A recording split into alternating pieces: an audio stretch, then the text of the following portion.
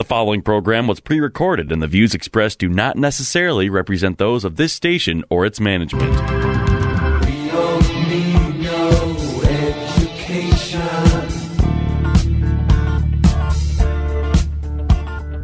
We don't need no thought control. Get ready to take notes because school is now in session. Tackling the biggest issues in education, this is Education America. Save the classroom, save the country. Here are your hosts, Headmaster Rebecca Hagstrom and co-host Abigail Johnson. Hey, teacher, leave them kids alone. Welcome to Education America, where we're working to save the classroom so that we can save the country. K-12 education is the playing field where the battle is on for the future of our country. And as the 16th president, Abraham Lincoln, succinctly stated, the philosophy of the schoolroom in one generation will be the philosophy of government in the next. Well, good evening, Abigail, and our listeners. We are so excited that we have our special guest back with us again by phone tonight. Yes, we are continuing our conversation with Nancy Pearcey. Nancy is the author of The Toxic War on Masculinity, How Christianity Reconciles the Sexes. And she is, in addition to a many times over fantastic author, she is also a professor and scholar in residence at Houston Christian University. And we are just going to pick the conversation up right where we left off because, frankly, I don't want to waste a single minute with Nancy. Exactly. There's too many important topics here. So we ended our last podcast with you, Nancy, talking about the two different scripts, the competing scripts that men are hearing regarding masculinity. And you were sharing at the very end of the show, maybe you could quickly summarize those two scripts that men are hearing. Yeah, some people have said, well, you know, Nancy Pearcey has these two scripts. No, this is a finding of a sociologist. Right. Yeah, he was interviewing young men, and by the way, all around the world. This was a global study, and he found out that young men, if you ask them what does it mean to be a good man, would list things like honor, integrity, duty, sacrifice, you know, be a protector, be a provider. Mm-hmm. And then if he would say to them, okay, but what does it mean if I say man up, be a real man? Uh-huh. And the young men themselves said, that's completely different. That means be tough, be strong, never show weakness, suck it up, be competitive, get rich, and get laid. And so this sociologist concluded that young men, on the one hand, it's fascinating that all around the globe, even in cultures that have no Christian background, they do know what it means to be a good man. I think this is very encouraging. That is encouraging. Because they're made in God's image, and they have an inherent, innate knowledge that their masculine strength, because men do have unique strengths, their unique masculine strength is not given them to get whatever they want. Right. But it's given them in order to protect, provide for, and if necessary, fight for the people that they love. And yet, there's also a cultural script, what he called the real man, which is quite different. And they're not all bad, right? We want people who could be tough at a crisis. But if it gets separated from a moral vision, then it can slide into entitlement and dominance and control and so on. And so, in a sense, I use this study as kind of a connecting thread through the whole book, saying how does Christianity help support the good man?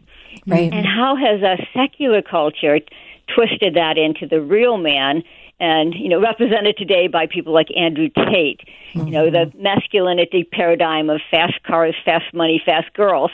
Yep. And, you know, where did that Andrew Tate paradigm come from?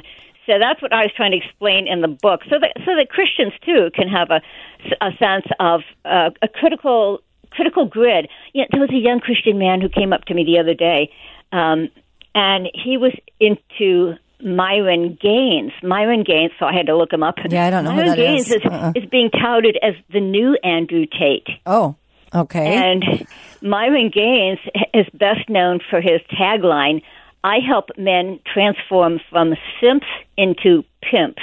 Oh, brother, you've got to be kidding me. And he has a book in which he says all relationships between men and women has been basically prostitution.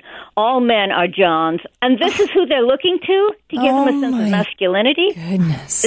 So that's what we're up against, is the secular definition of masculinity has really degraded, and we have to help our young men understand you don't have to reach out to those kind of online influencers to get a sense of masculine strength. You can get that from a biblical view of masculinity. Well, and this is just a reminder of what happens when you remove faith from a culture. There's a vacuum that gets formed, and it is going to fill with something. It's not going to remain neutral or empty. There's no such thing as a neutral school. There's no such thing as a neutral culture. We have become a post-Christian culture.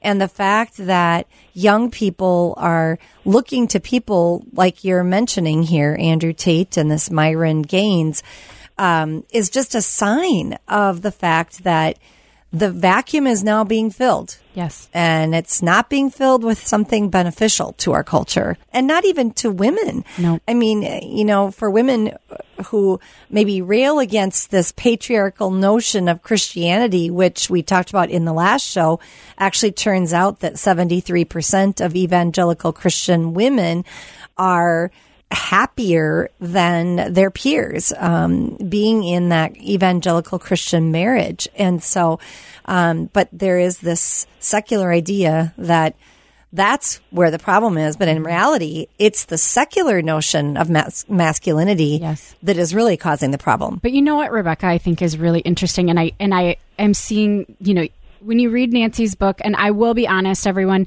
we've chatted with some authors where they are books that are easier to pick up. This one is worth your time. But I will say, I was up at an ungodly hour this morning and have done that many times because that's the only time my children leave me alone so that I can have uninterrupted time with this fantastic book. But I'm seeing all the puzzle pieces being put together through Nancy and her looking at the research. And I will say, there is a part of me that I can understand, in addition to the removal of faith in culture. The other reason I think why people are more willing to listen to ideas that people like Andrew Tate espouse is it's the swing back from years of men being told, you're a moron. The feminization of men. Yeah, you're a moron. Every instinct you have is wrong, and how stupid are you? And Nancy, I'd love to chat a little bit about your chapter in the book that talks about beating up on fathers. Why is dad always the dimwit? So not the feminization of men, but the dumbing down of men. And the way culture denigrates you men gave the and example masculinity. of the show. Everybody Loves Raymond. Yep. I'm sure some people are going, oh my gosh, it's been a while. Yeah, well, one of the book series that one of my son read, it was the Berenstain Bears. Do you remember them? Yep. Yes. They were, the dad was always the dimwit. The dad was always the bumbling idiot, and even the kids were smarter than the dad. And so, we all kind of know this, that in the media, men are denigrated. And especially fathers, but we don't really know where it came from. And just like we talked about in the last session, it goes all the way back to the Industrial Revolution, because before that, in the colonial era, men worked alongside their wives and children all day, and especially their sons. One historian says men were just as involved with their children as women were, which is hard for us to even imagine these days. They spent just as much time, they were just as nurturing as mothers were.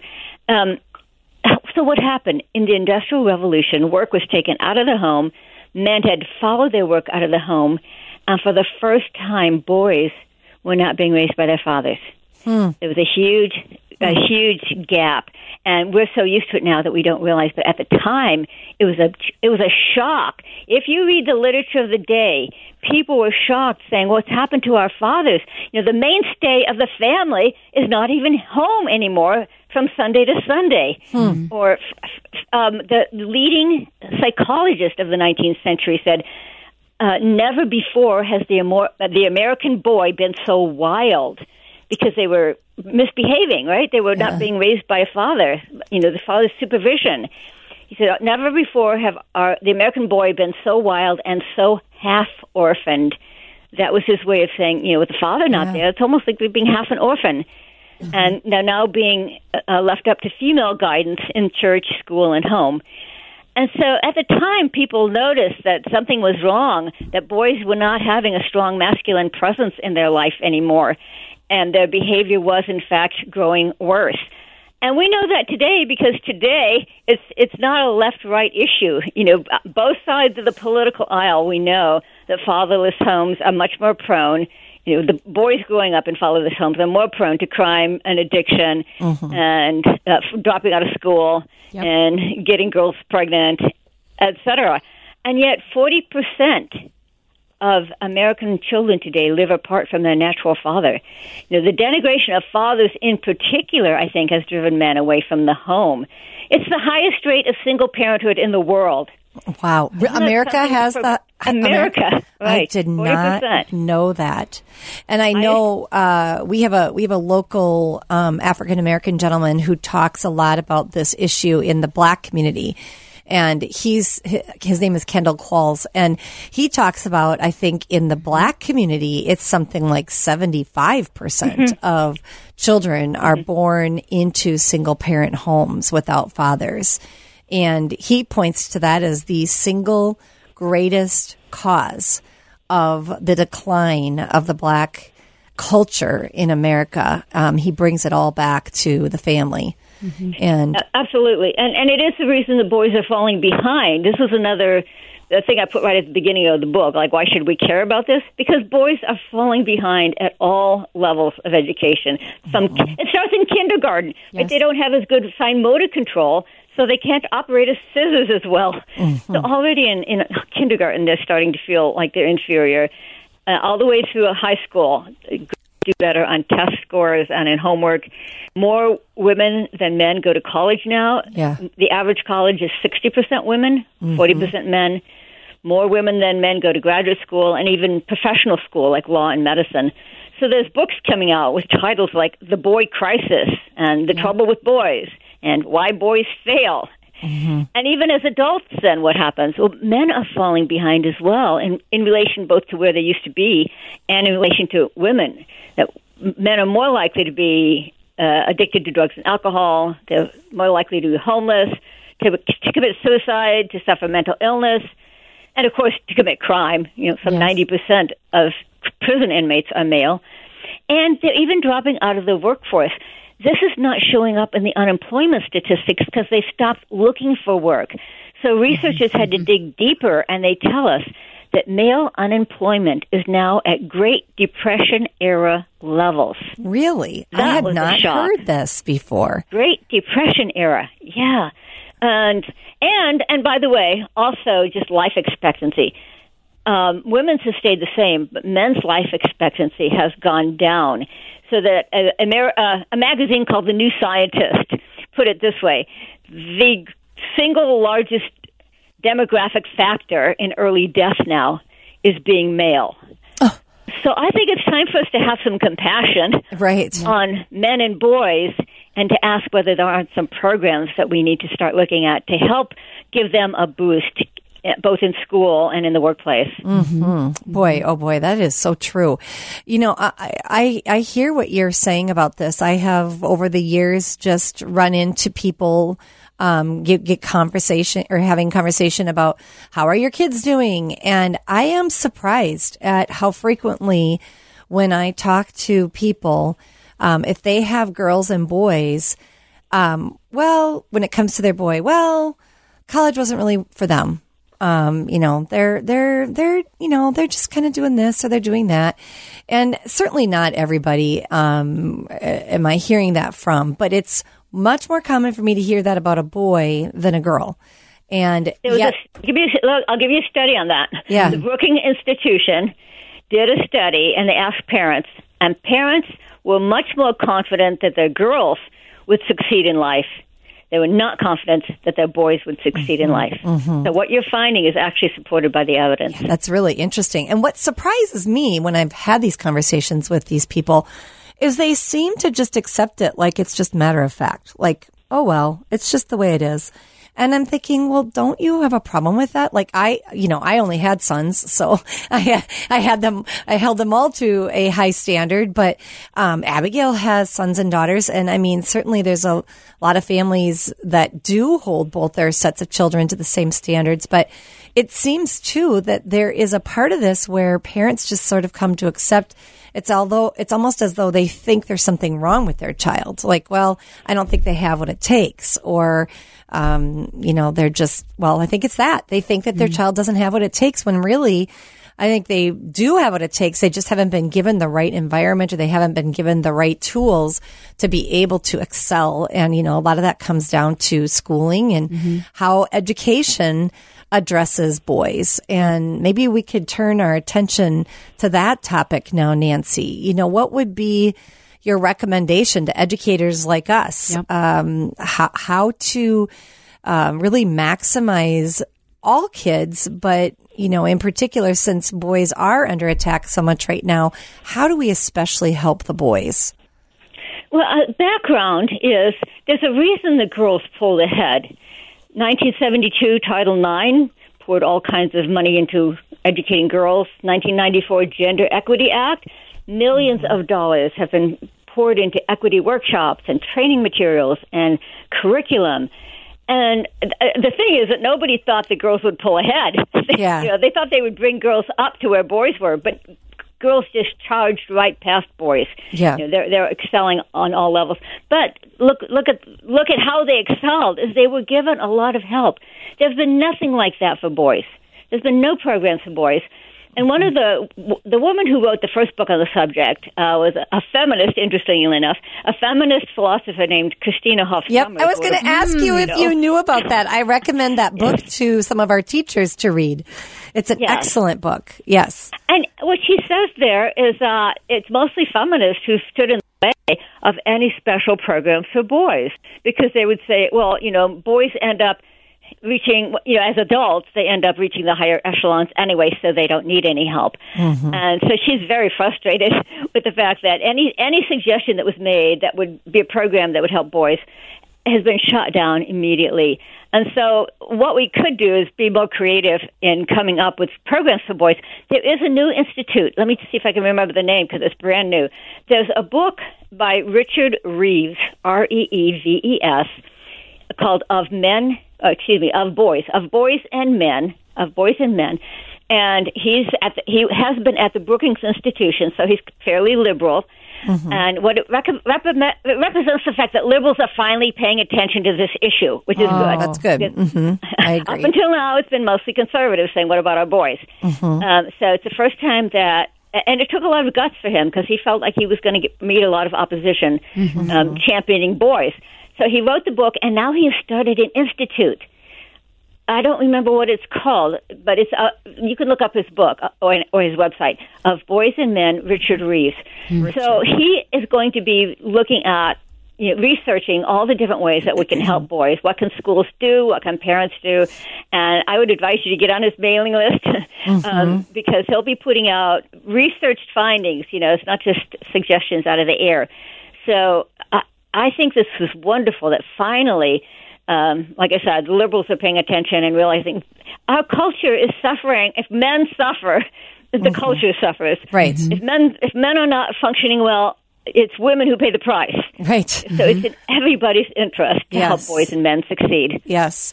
I know one of the topics that we've addressed at our school on this issue is the idea of safety versus letting kids be kids. And I running a school and have been being a part of other schools prior, I saw that this whole idea of safetyism, and of course, Jonathan Haidt has really covered that in his book, The Coddling the American Mind.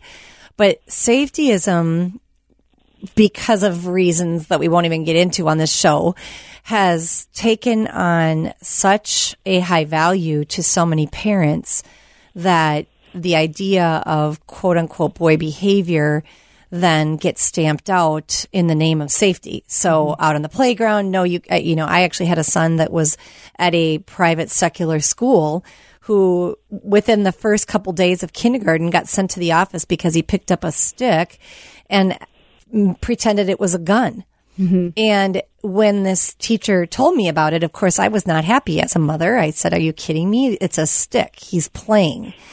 And the response I got was, "Well, we have a zero tolerance policy on guns." And I said, "Well, it's not a gun, it's a stick." "Yes, but he's using it as a gun."